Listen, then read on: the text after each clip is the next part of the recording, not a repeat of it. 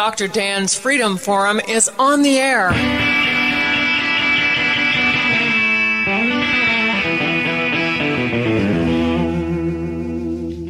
Never send to know for whom the bell tolls. It tolls for thee.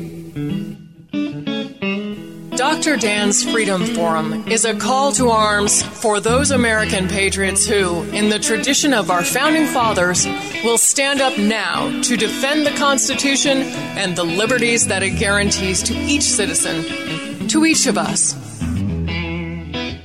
That is our mission, to explain in a clear and concise manner the direct effect of each issue on the individual, on you personally, not some anonymous being in a distant place, and to define in no uncertain terms the consequences of inaction. Let the battle begin. This is Dr. Dan.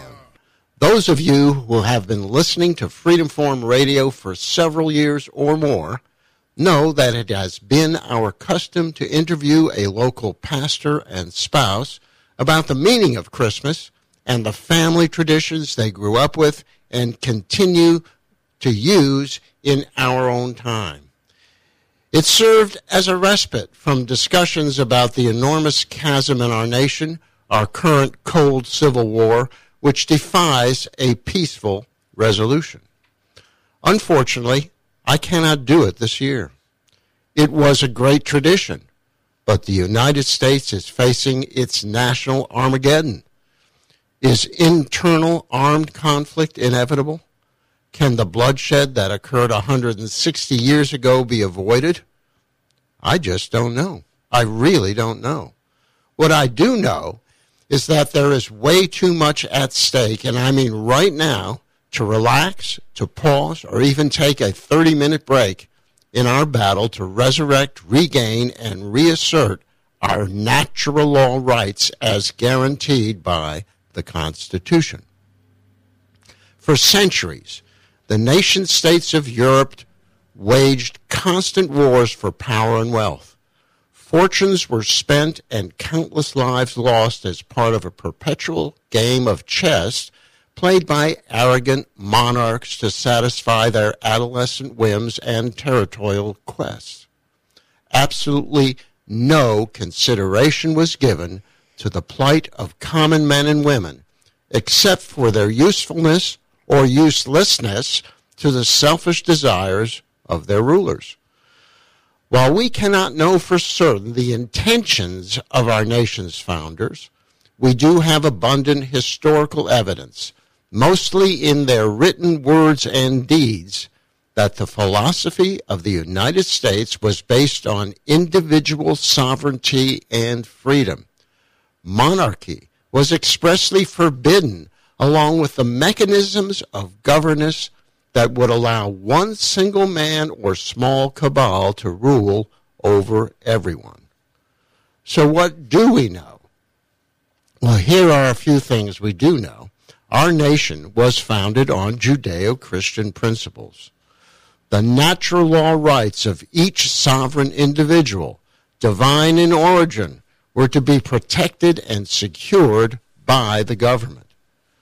The totality of one's private property was one's land and home, possessions, the work of one's hands, the ideas of one's brain, and one's life itself. Private property, as defined above, was to be the basis for individual freedom.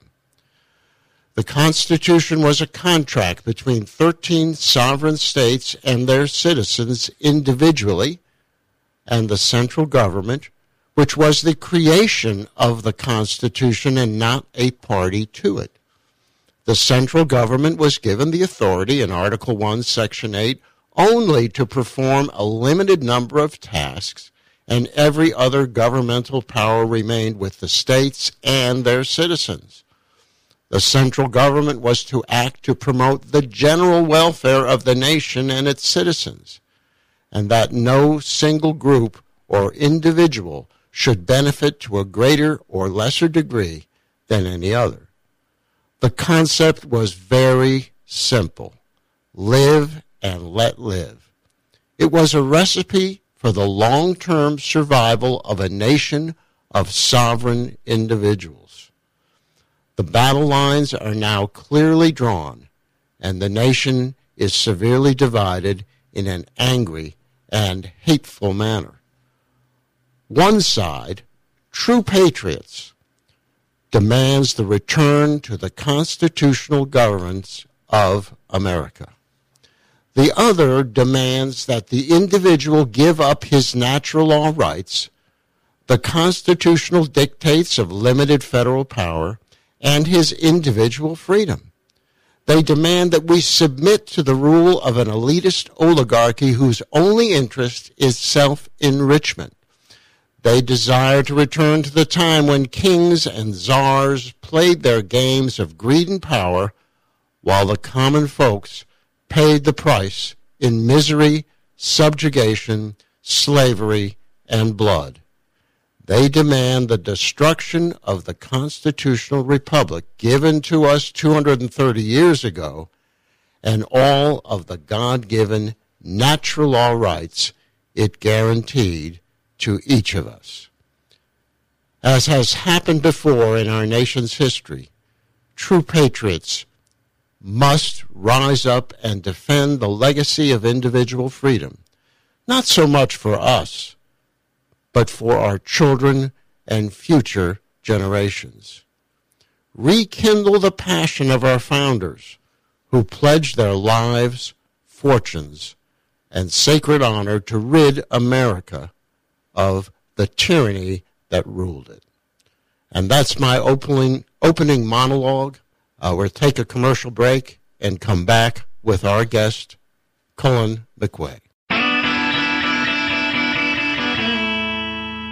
My guest on Freedom Forum Radio is Cullen McQuay. And first, before we listen to what he has to say, I want to tell you that he has written a fantastic book that I recommend to all of you.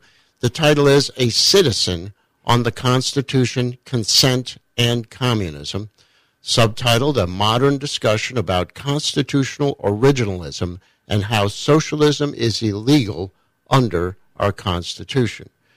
That's the title of this book. I recommend it to all of you. But most importantly, I recommend you listen to what Cullen McQuay has to say. We're going to have a thorough discussion as part of this interview about the book and his philosophy about government. So first of all, Cullen McQuay, the first chapter in this book is entitled A Little About Me. And I think that's a great place to start, don't you? Perfect, Dr. Dan. And thanks very much for having me on the show. It's an honor, and I really appreciate all the work that you do out there. So I think that, what I try to get across in the book in general is that the Constitution is really our Constitution as a people. And the most important thing about me is I'm just a citizen. I'm not a quote-unquote constitutional lawyer. I'm just somebody that really cares about the country.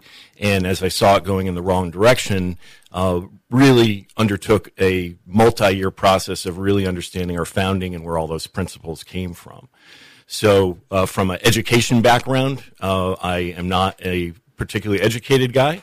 I like to say that I graduated 365th out of a class of 342 from East Catholic High School in Manchester, Connecticut.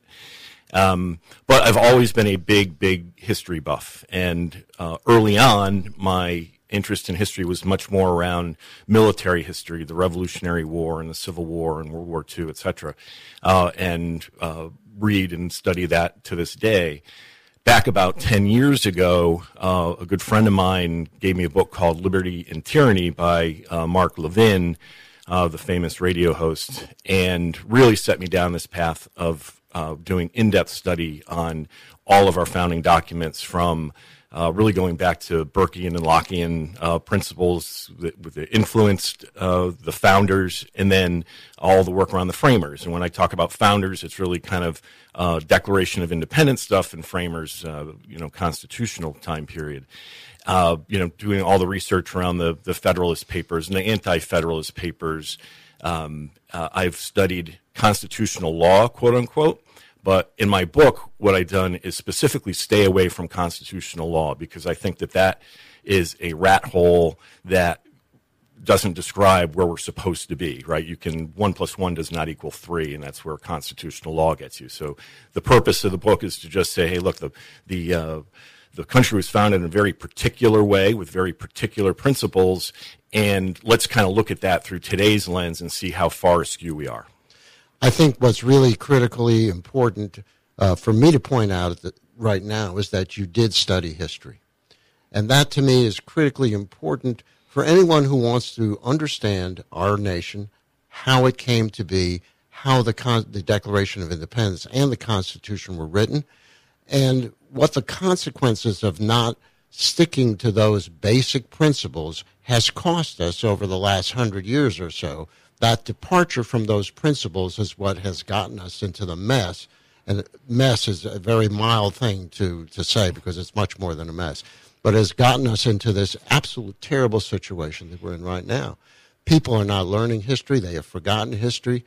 But you did your homework before you wanted to write this book. That is what's most impressive about this book, is that it's based upon your study of all of those important things that form the foundation for what is the greatest nation on earth. That's right, Dr. Dan. And I think the other thing that was a big influence in writing the book was my wife, who, sitting around watching the TV and screaming at the TV every night, and she said, why don't you write a book? So I'm like, all right, I will write a book. So I took all that knowledge I had accumulated and put it to work.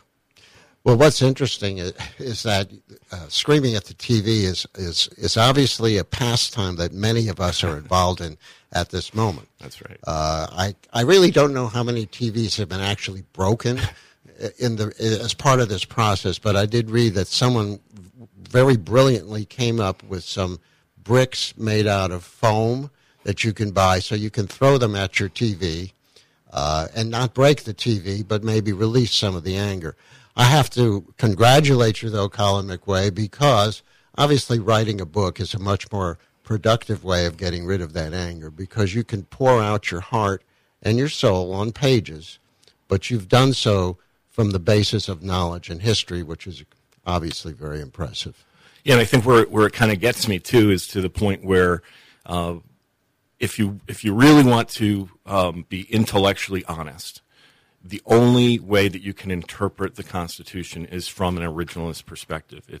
There's just no other intellectually honest way that you can interpret it. And in fact, it doesn't need interpretation. It's prima facie. It's all right in front of you.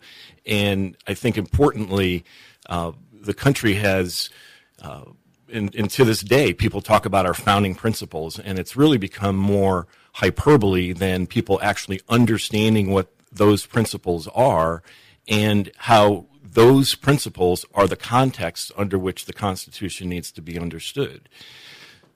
Well, you say originalism, and by that I would say textualism, which is a better way of describing that, and I know what you're talking about. Textualism really means that you go by the written word on the pieces of paper that our founders wrote the Constitution. They wrote words. Words have meaning. If you have any question about the meaning of those words, the only valid way of understanding is to get a dictionary that was written in 1770 or 1780, because that's what tells you what the words meant at that time. And there's a lot of good examples of how some of those words in the original Constitution have different meanings today, because words do change.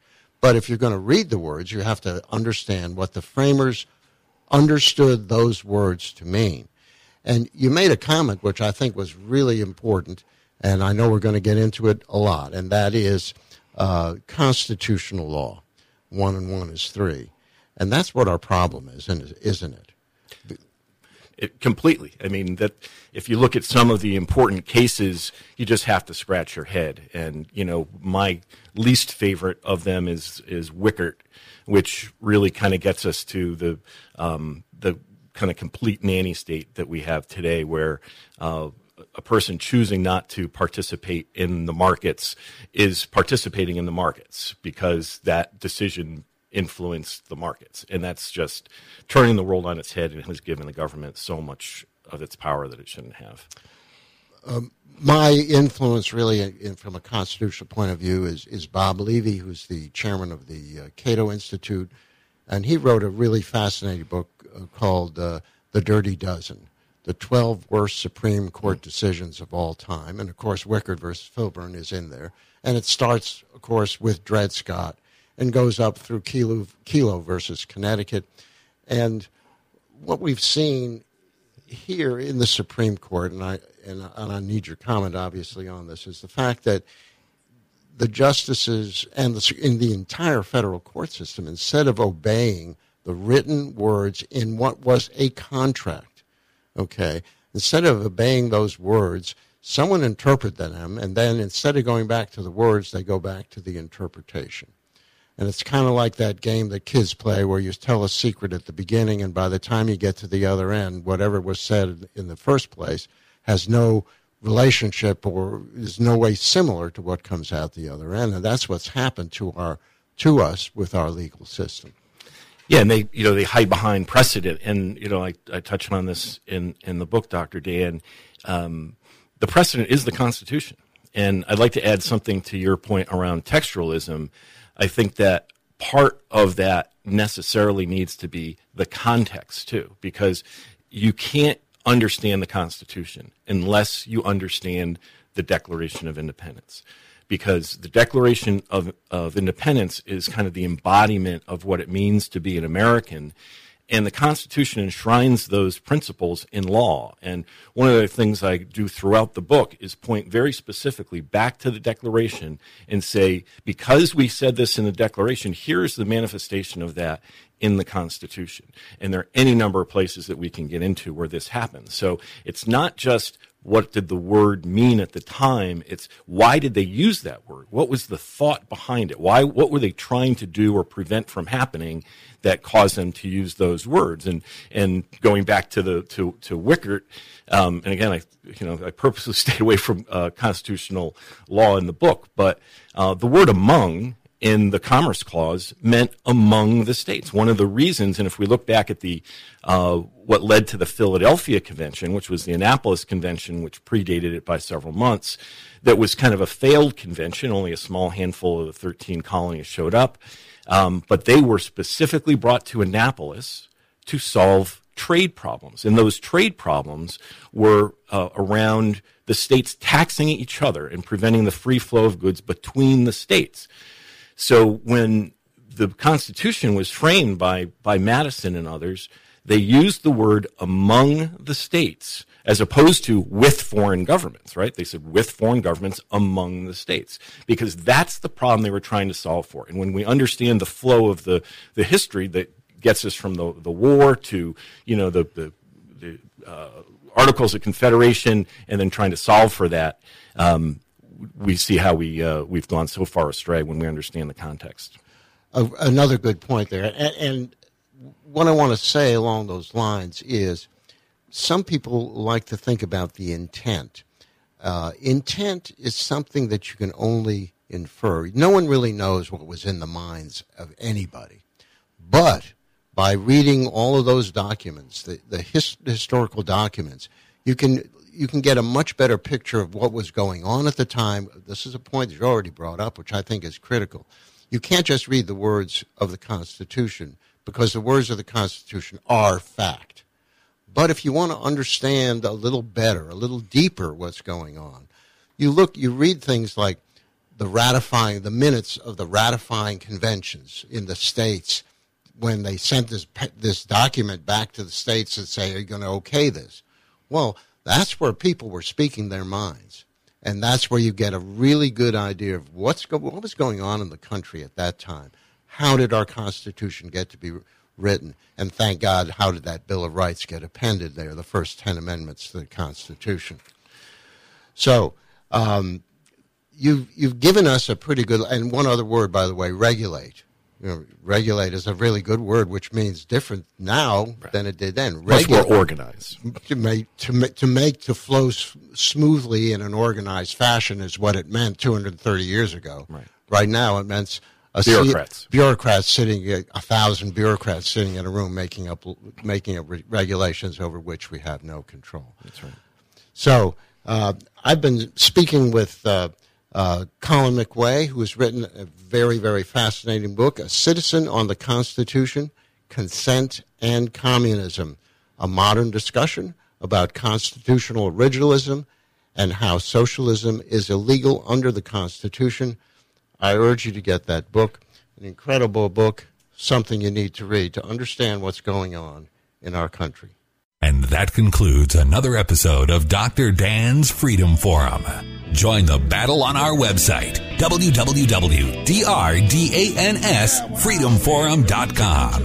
The right to own private property that cannot be arbitrarily confiscated by the government is the moral right and constitutional basis for individual freedom. Yeah, everything gonna be all right this morning.